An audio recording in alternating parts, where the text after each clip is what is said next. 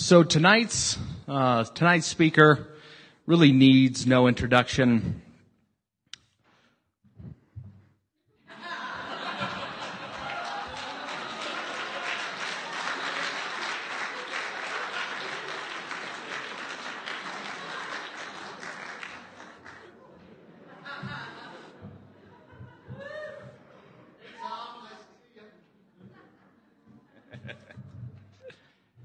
Well, I don't know if that's true if we have some visitors here, but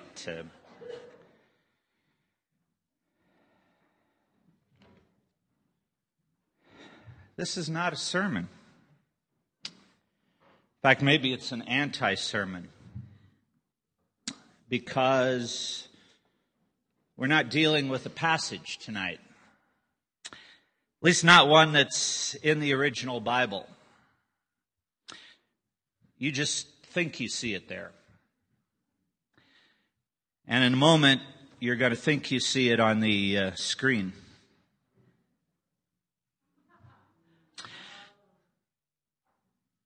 But the staff decided that since we see them in our Bibles, it probably made sense to explain why we weren't going to preach on them. And so they called on Blomberg.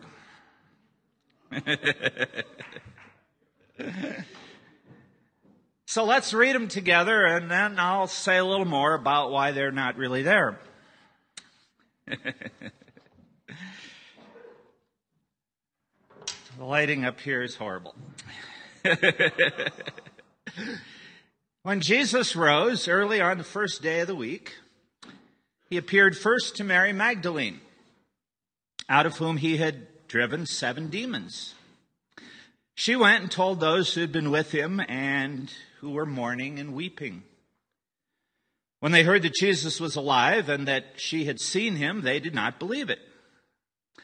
Afterward, Jesus appeared in a different form to 2 of them while they were walking in the country.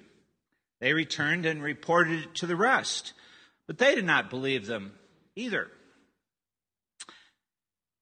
Later, Jesus appeared to the 11 as they were eating. He rebuked them for their lack of faith and their stubborn refusal to believe those who had seen him after he had risen. He said to them, "Go into all the world and preach the gospel to all creation. Whoever believes and is baptized will be saved, but whoever does not believe will be condemned. And these signs will accompany those who believe. In my name they will drive out demons. They will speak in new tongues. They will pick up snakes with their hands. And when they drink deadly poison, it will not hurt them at all. They will place their hands on sick people and they will get well." After the Lord had spoken to them, he was taken up into heaven and he was at the right hand of God. Then the disciples went out and preached everywhere. And the Lord worked with them and confirmed his word by the signs that accompanied it. In the updated NIV, I then do have a footnote. It says some manuscripts have the following ending between verses 8 and 9, and one manuscript has it after verse 8, omitting verses 9 to 20. Then they quickly reported all these instructions to those around Peter. After this, Jesus himself also sent out through them from east to west the sacred and imperishable proclamation of eternal salvation. Amen. So what's going on here? I have to do the best I can to introduce you in a very tiny, safe, harmless dosage to the art and science of textual criticism, which involves collating all the known manuscripts of any ancient document and seeing if and where they differ, and then reconstructing what would have been originally written. You've heard that statistics can be used to prove just about anything. And Bart Ehrman, a famous skeptic who wrote a book misquoting Jesus that in 2006 made the New York Times best-selling list, top 10 for much of the year. That's not supposed to happen to a book on textual criticism. Makes the comment that there are over 600,000 variants. Well done. I talk and things mysteriously appear behind me. In the New Testament alone. And the uninitiated read that and ask, how in the world can we trust it?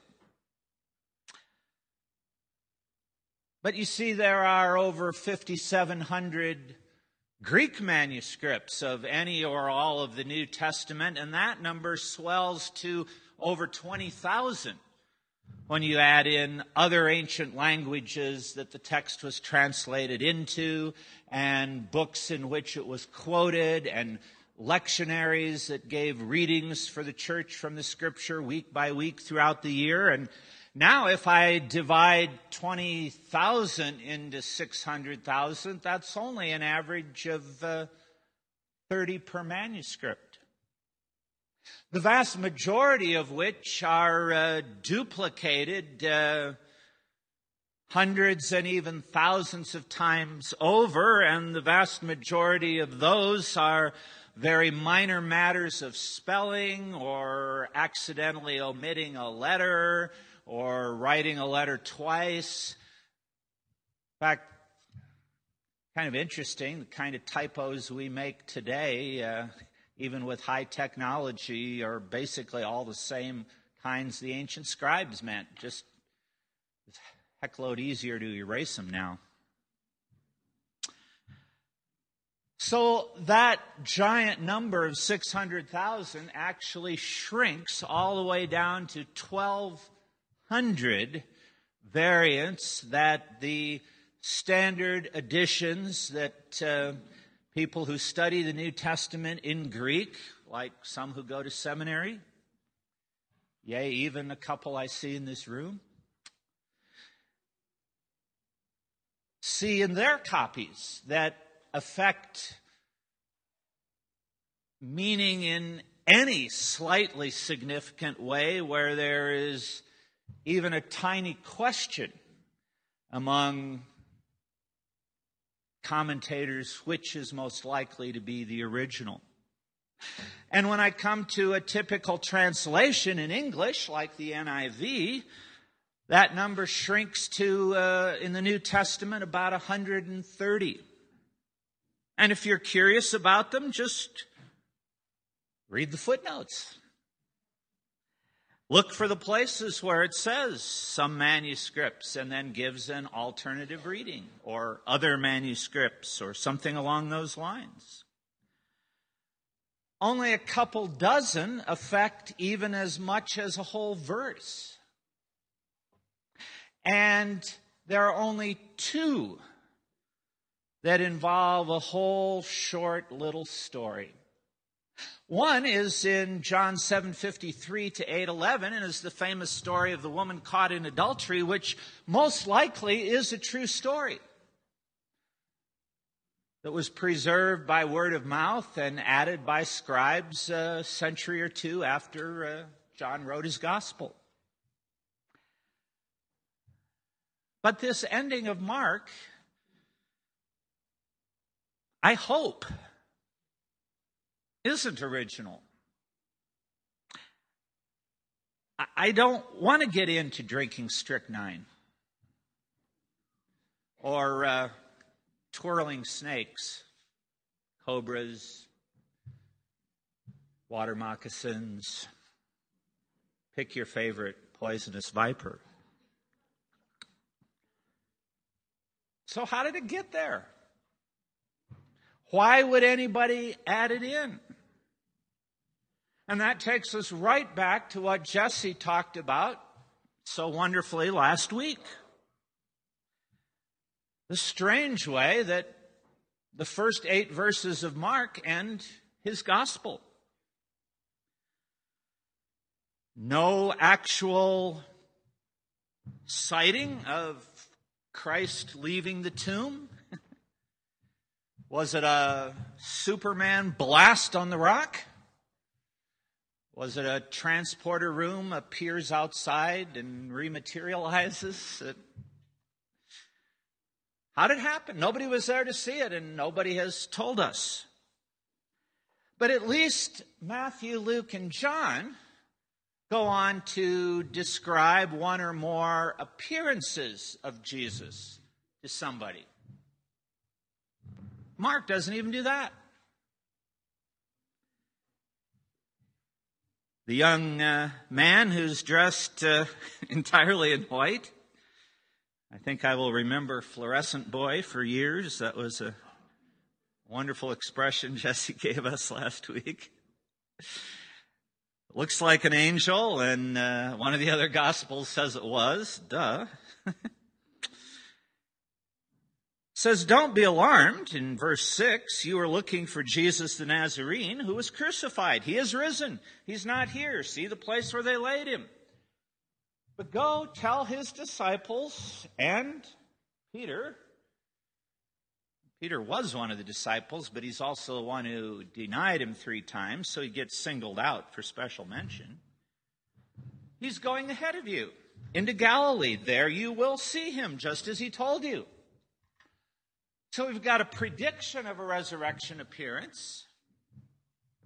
But unlike the other Gospels in the New Testament, we never get to read about it actually happening. Mark ends, strangely, with verse 8. Trembling and bewildered, the women went out and fled from the tomb. They said nothing to anyone because they were afraid. And I think it was a couple weeks ago that Mike reminded us that the male disciples of Jesus in the Gospel of Mark haven't always looked that great. One betrays him, one denies him. They all flee in the Garden of Gethsemane.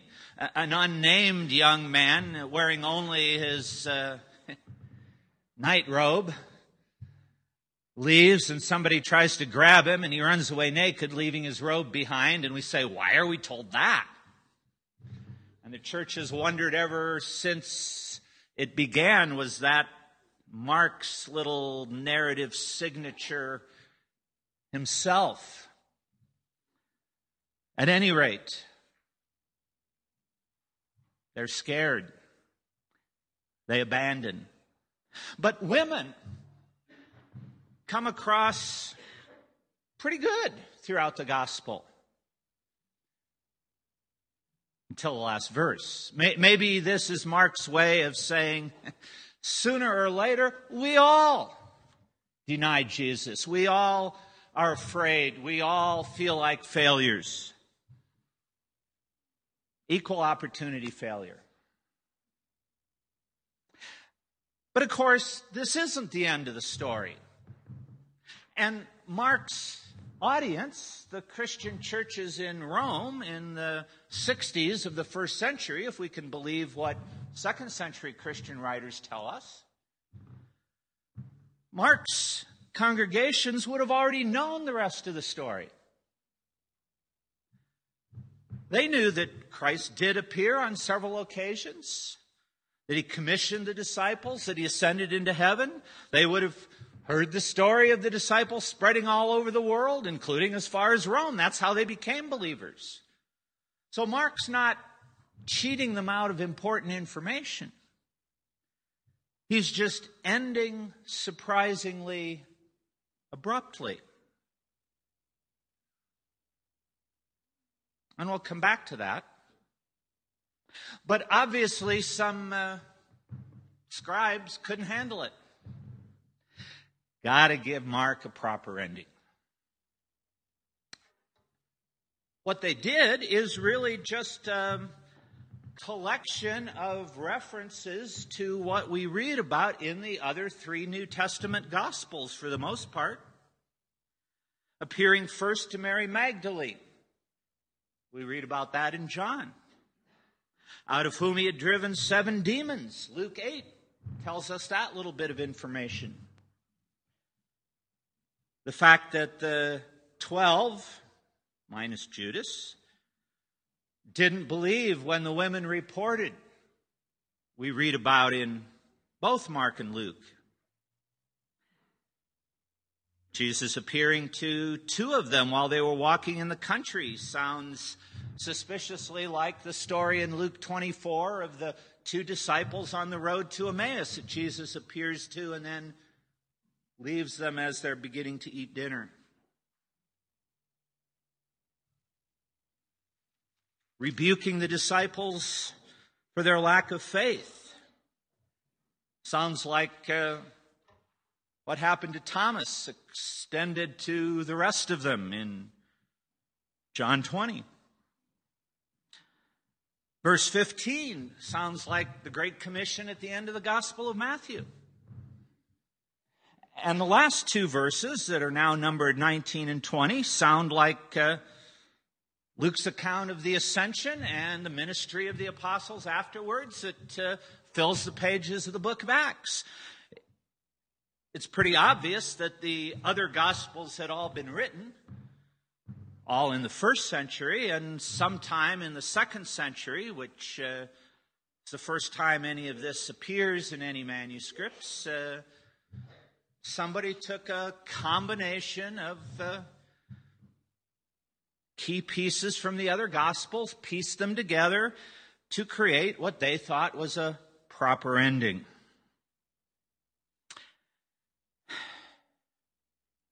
Except for a couple of weird verses. Some weirder than others. Verse 16 says, "Whoever believes and is baptized will be saved, but whoever does not believe will be condemned." That sounds suspiciously like the doctrine that began to develop in the mid to late 2nd century, that you had to be baptized in order to be saved, which would eventually become Roman Catholic Church doctrine. But you don't find that anywhere else in the Gospels. So there's another telltale sign that this is something later. These signs will accompany those who believe. In my name, they will drive out demons.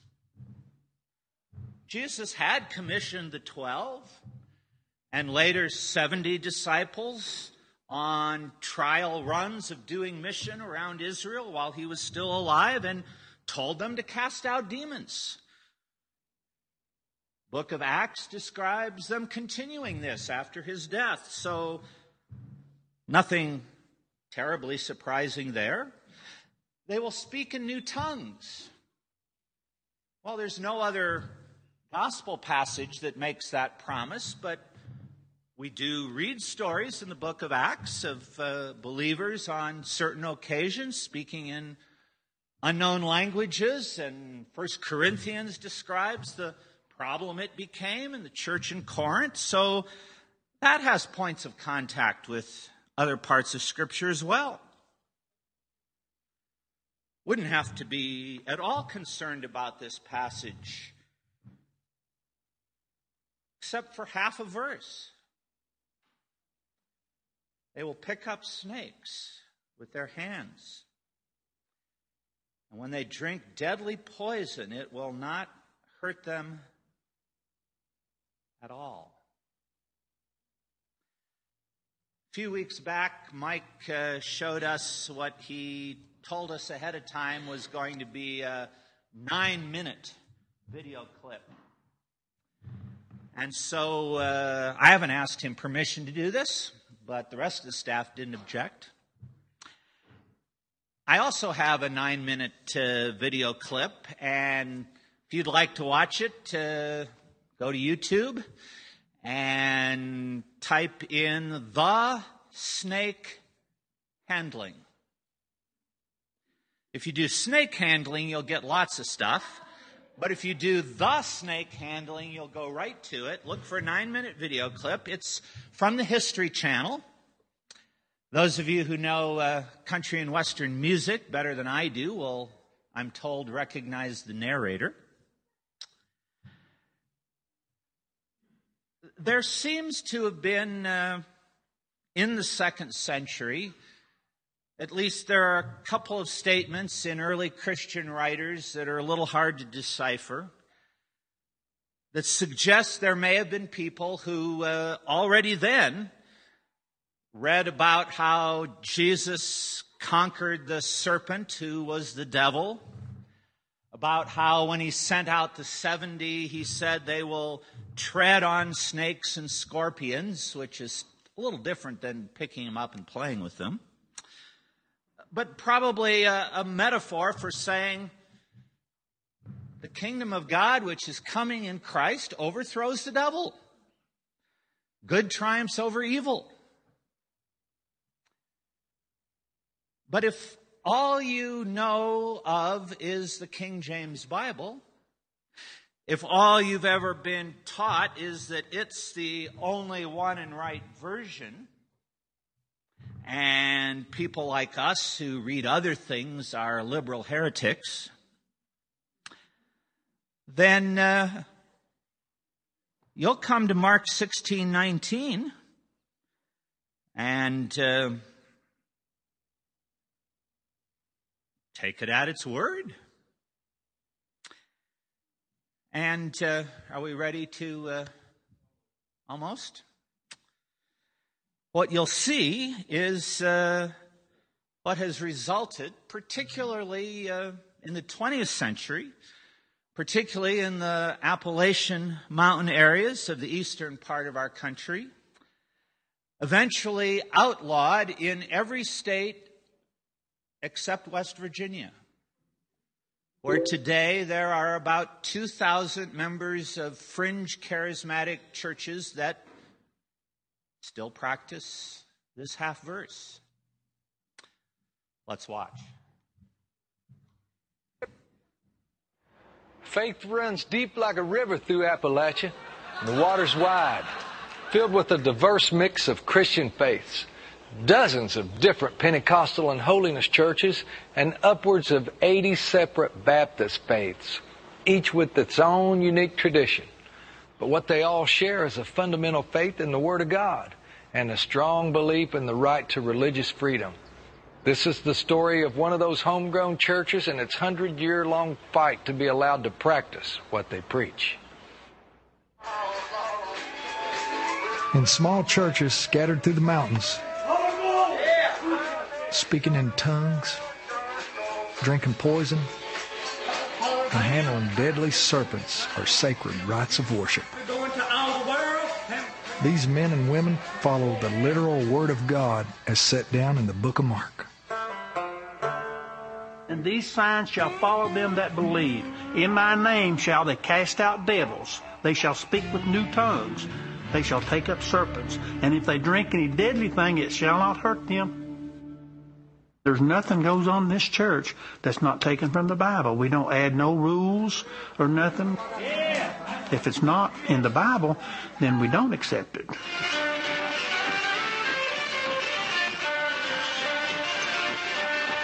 For the last 100 years, these true believers, known as signs followers, have endured derision and risked arrest, jail, and even death to practice their beliefs. I am going to do what the laws of God is, and that's to take up serpents if I want to take up serpents. If I believe, I'll do it. Snake handlers are an extreme example of a hallowed Appalachian tradition. Homegrown, fiercely independent churches that answer to no one but God. This tradition was born on the wild Appalachian frontier in the 1700s. Traveling preachers set up tents and invited all comers to join in raucous emotional communions. These emotionally uplifting experiences inspired communities to hold their own grassroots services. By 1900, Appalachia was home to hundreds of independent, non-denominational churches. Simple and unpretentious, they were as humble as the hill folk themselves. That fiercely democratic spirit lives on in today's mountain churches. If somebody's preaching against something and somebody doesn't like it, they go down the road to another building or build a little building and form another church. So it's real easy to do. That's how the snake handlers got their start a century ago. The mountains are thick with venomous snakes, and the Bible is full of references to deadly serpents. For one mountain man, this was no coincidence. It was a sign from God. In 1910, 30-year-old George Hensley, an ex-moonshiner, was studying the Bible to reform his sinful ways. The story goes that he went out walking in the mountains of eastern Tennessee, ruminating over the meaning of those disturbing verses in the book of Mark. And he was struggling and prayerfully meditating on the Gospel of Mark when suddenly there a rattlesnake appeared, and a fortuitous event. And Hensley picked it up and was amazed that he could handle it just exactly like the text said. It was a revelation, man enacting God's will on earth. You're in the mountains, you see a serpent there, and if you believe it's strong enough, you just go up there and pick him up. It won't hurt you. I think that's pretty powerful. The Word of God is powerful. Hensley began handling snakes in churches and revivals throughout the region. The practice caught on, and by the 1940s, the exuberant services were attracting thousands.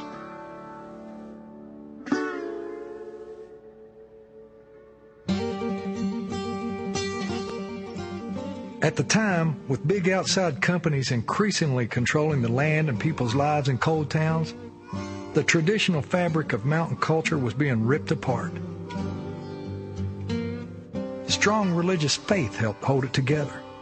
Sharing in forms of worship they themselves had created, the mountain people could find meaning in a world turned topsy-turvy.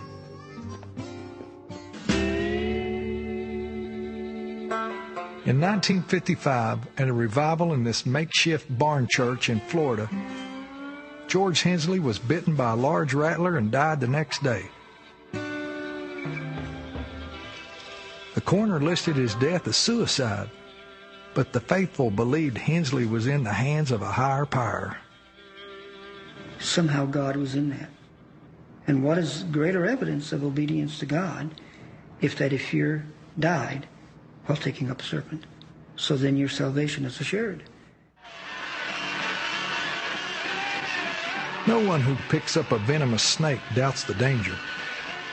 Dewey Chafin belongs to the oldest signs-following church, located in Jolo, West Virginia.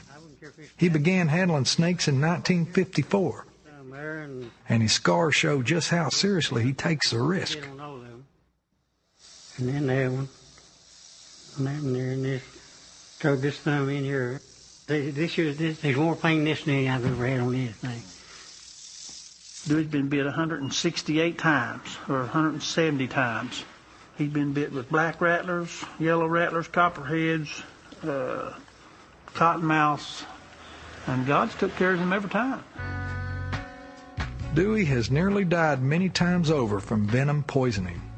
He's never received medical treatment, and he's always recovered. Many have not been so blessed. More than 100 people have died from snake bites during religious services. In the 1940s, a rash of deaths led the state of Tennessee to ban the practice. Georgia, North Carolina, and Virginia followed suit. Over the next 20 years, police repeatedly raided mountain churches and revivals, trying to stamp out what the authorities considered a dangerous, even deviant practice.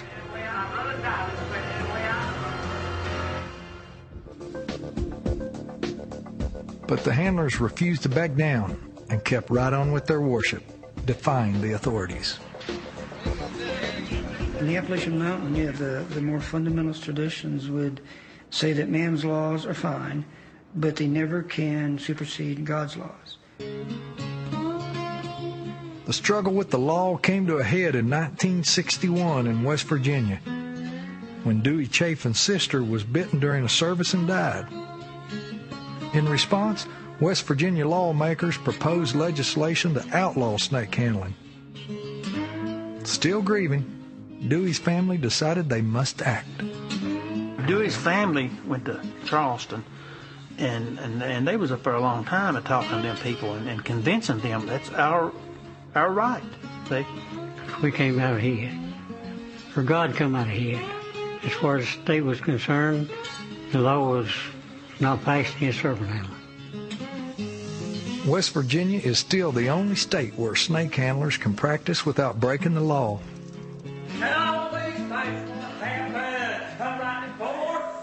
Today, only about 2,000 attend snake handling churches, compared to more than 3 million Southern Baptists and Pentecostals. Appalachians don't like people to think that Appalachia is full of serpent handlers, right? They don't want it to be defined by serpent handling. But what they do that a lot of other places don't do is they respect diversity and respect the handlers. None of them would be opposed to the serpent handling church being here, but none of them would support the practice. However small in numbers, the snake handlers are a potent symbol of the unshakable spirit of religious freedom and tolerance shared by the mountain people.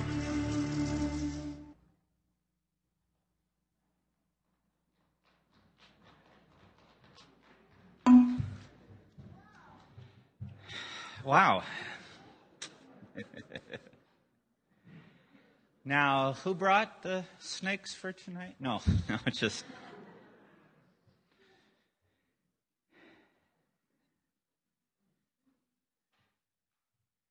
It's easy to chuckle.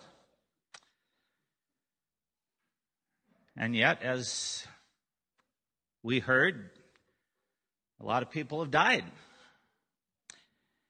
And the gentleman who survived the 170 snake bites but was close to death several times really didn't experience what this passage says. It will not hurt them at all. Not even close. How much better if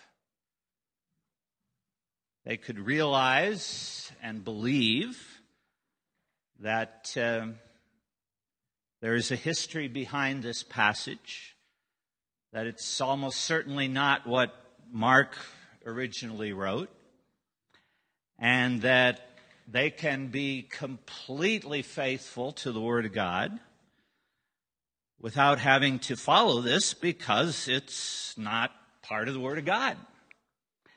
Crept in at a later stage. The King James translators who worked with dozens of the very best manuscripts they could get a hold of in 1611 produced a phenomenal product, but now we have thousands, tens of thousands, and don't have to do the same thing. So I'm sure what you will remember more than anything I say from tonight was the video. That's just the way videos work. But please don't go away thinking the purpose of the clip was to endorse snake handling.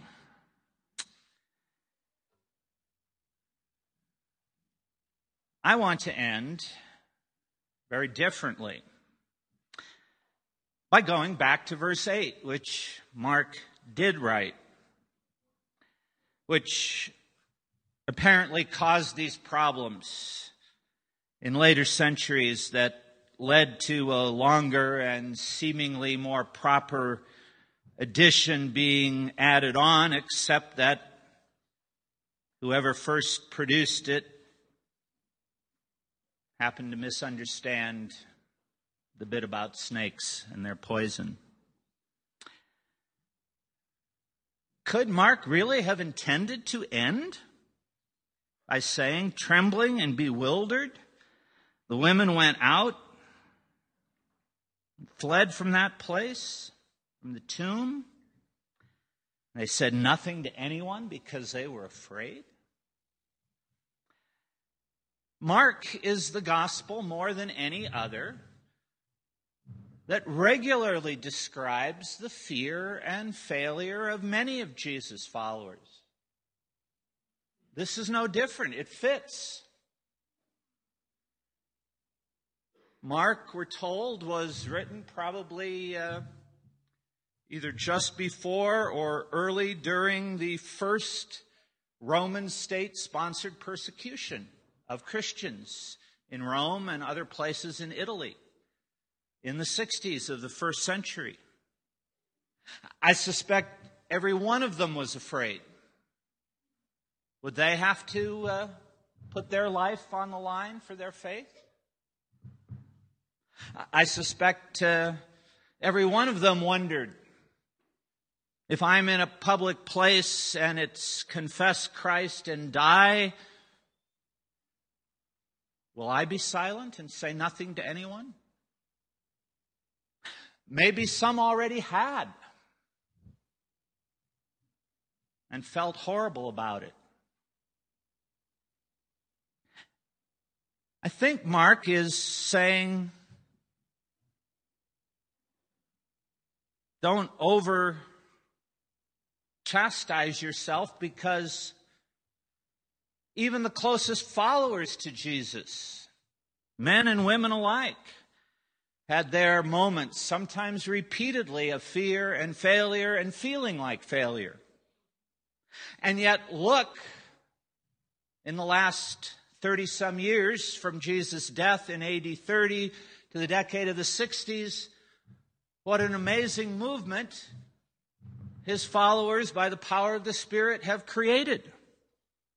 God can start anew with anyone, no matter what you've done, no matter what I've done, no matter how insecure you feel, how powerless you feel, how much you feel like a failure, how much you know you've rebelled against Christ. As long as the breath of life is in us, the last word hasn't been written. So what's the point? You've already read it. Fear and failures don't have to be the last word. They don't have to be what defines our life. Most of you, at least well over half, barring something unexpected, have well over half of your life left to live. And then there's people like the Swangers and us and a few others that, barring some medical miracle, are definitely beyond the midpoint. But we may still have decades to go. We hope so.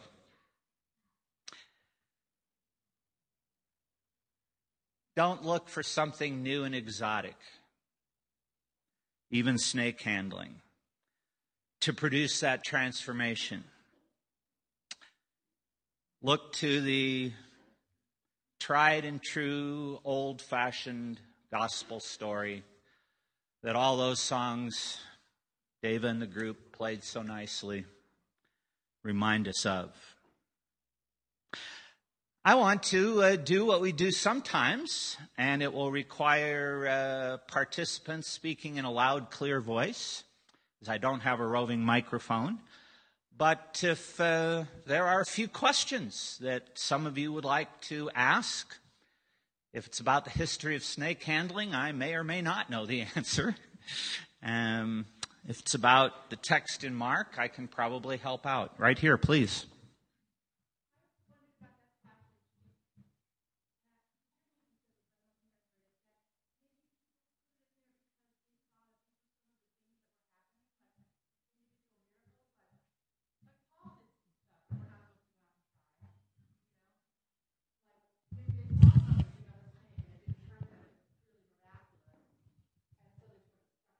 Yeah, it's quite possible. In Acts 27, Paul and the people on the boat that are shipwrecked on the island of Malta, make it to shore. A fire is made to warm them. A viper comes and bites Paul, and everybody expects him to die, but he doesn't. It may have been an event like that inspired some later scribe to write this up, but you're right. It's a far cry from witnessing a miracle to saying, right, Jim, go do it every month at church.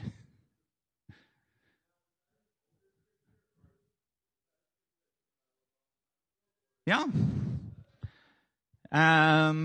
The first known instance of it comes in the 3rd century, and it wasn't very long before the Christian church became under the Roman Empire, dominated by Latin-speaking people, and so it was included in the Latin church that was the Bible for 1,000 years until the time of the Protestant Reformation in the 1500s. So, yeah, it goes back a lot further than just what we saw in the video clip in the 20th century.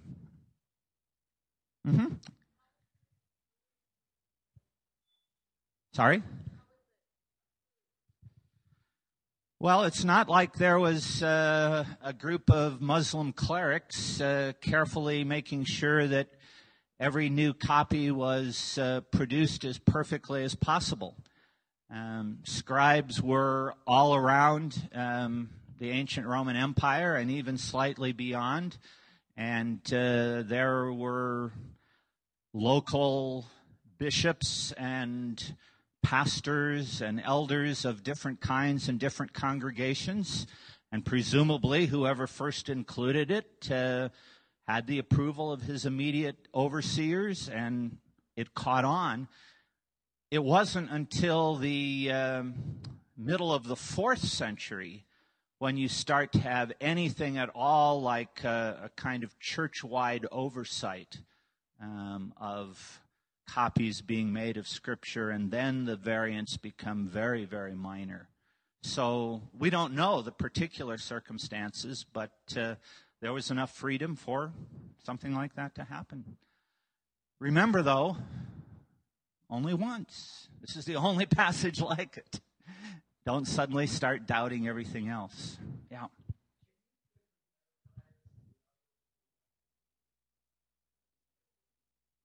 The other one reference is the story of the woman caught in adultery, which, as I said, probably was a true story that just didn't get included in any of the 4 Gospels and then later was added in, where a woman is about to be stoned by some Pharisees, and Jesus comes on the scene, and they want to see what his reaction will be, and after a mysterious time of writing something in the dust that we're not told about, he says, "Let the one of you who is without sin cast the first stone," and one by one they all walk away, and then he turns to the woman and says, "I don't condemn you either, go and sin no more."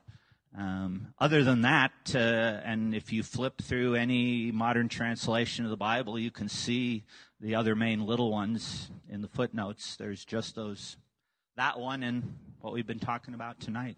Todd, you had your hand up.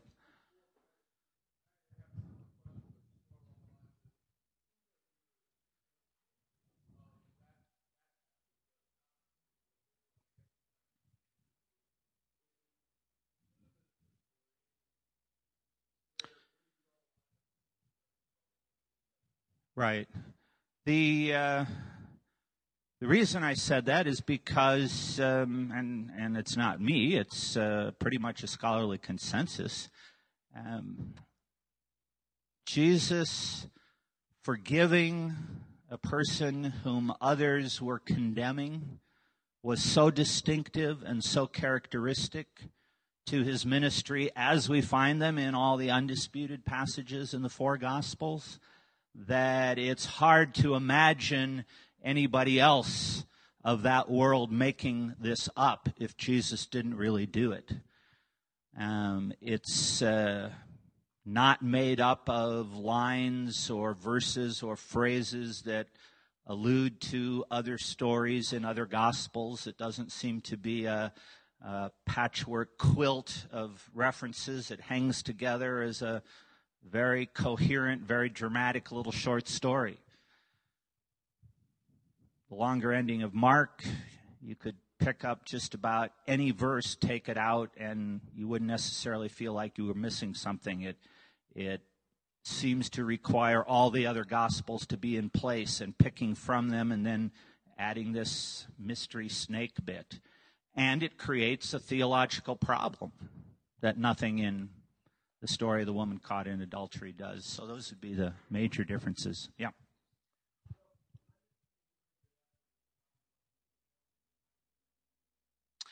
Great question. It's been debated throughout the history of the church. There have been people who have thought it wasn't original from the first time it appeared. However, in the history of English translations of the Bible, from 1611 until the late 1800s, there were no other church-sanctioned, authorized translations. Individuals at times produced them, but none of them caught on. It's really been only for the last 120 years or so that people have produced other translations, both to update the language into modern English, but also to go back to the thousands of manuscripts that we now know about. And so one of the things that happens to translators is they become very conservative. They become very gun-shy about taking radical steps. If you go down to the place where Marcus and John's mom works in Colorado Springs, called Biblica, that co-produces the NIV, they've got one little room that's memorabilia and a little museum of what began 200 years ago as the New York Bible Society, and then became the International Bible Society, and then became Biblica.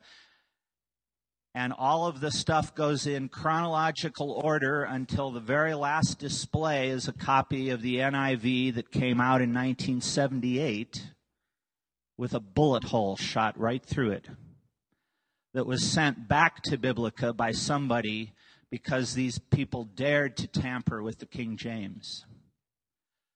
That's an extreme example. It doesn't happen every day. But if any modern translation were to remove these words altogether, there would be a firestorm of protests by the King James only people. And the general feeling is it's not worth it. Put it in a different font. Put a disclaimer there. Let people read it. And don't be a masochist. Yeah. Right. Right.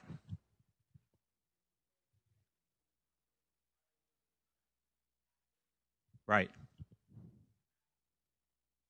I'm answering it. You're right on all those counts. By saying it wasn't the original, we're not saying it was inspired. We're not saying it's inerrant. We're not saying we have to obey it. All the other things that sound like they'd be good things to obey, go into all the world and preach to every creature, we can find those commands plenty of places elsewhere. Every doctrine that is central to the Christian faith, every bit of ethics that is part of the Christian heritage is taught in countless passages that have no variance at all, no disputes surrounding them. If you want to promote baptism, there's plenty of passages for that.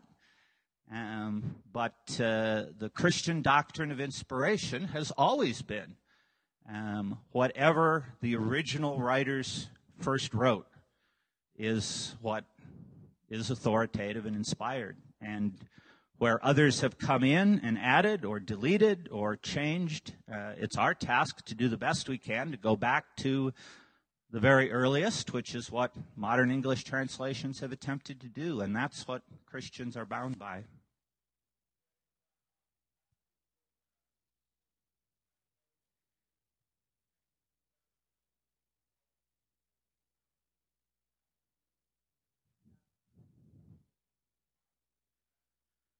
it wouldn't be considered inspired, even if it perhaps turns out to be a true story, just like there's a lot of things in history and in Christian history that we can learn from and that are very inspiring, but not necessarily on that unique level of the inspiration of Scripture. All right, good clarification. Let's go here. Take one or two more.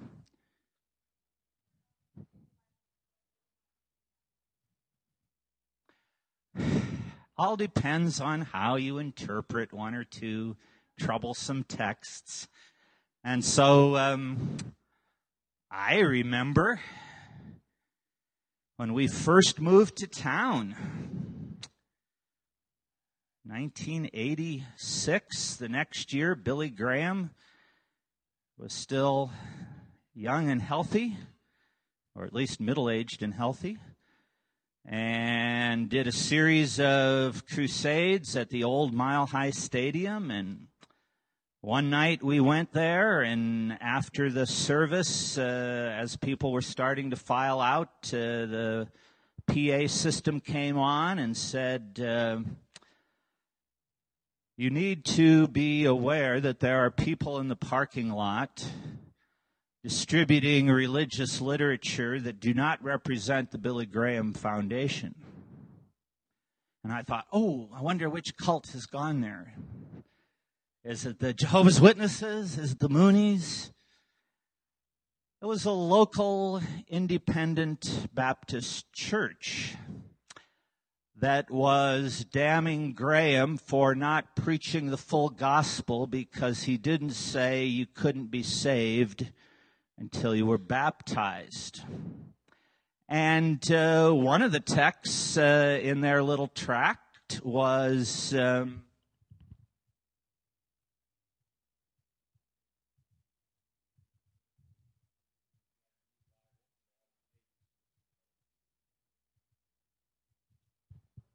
Peter 3:21. And this water symbolizes baptism that now saves you. Trouble was, they didn't even quote the whole verse, much less the context, which goes on to say, not the removal of dirt from the body, but the pledge of a clear conscience toward God. In other words, it's the outward sign of an inward change of heart. So yes, there are other texts that can be twisted into that direction. Not many, but many people who do support the idea that you have to be baptized to be saved go right to Mark 16 because it's so clear. I think I saw one more hand. This will be it, and then we'll do something more edifying.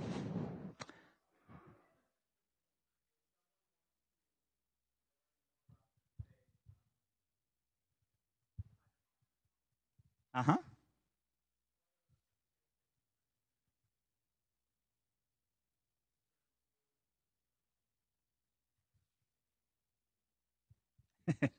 You mean with respect to textual variants like this? Probably the simplest introduction that I know of, it's barely 60 pages, is a tiny little paperback by a man named David Black, who teaches at Southeastern Seminary in North Carolina. And it's just called An Introduction to Textual Criticism. And it's about as simple and straightforward as anything I've seen. Worship team, are you? There's one. There's two. This is exciting. Come up and lead us.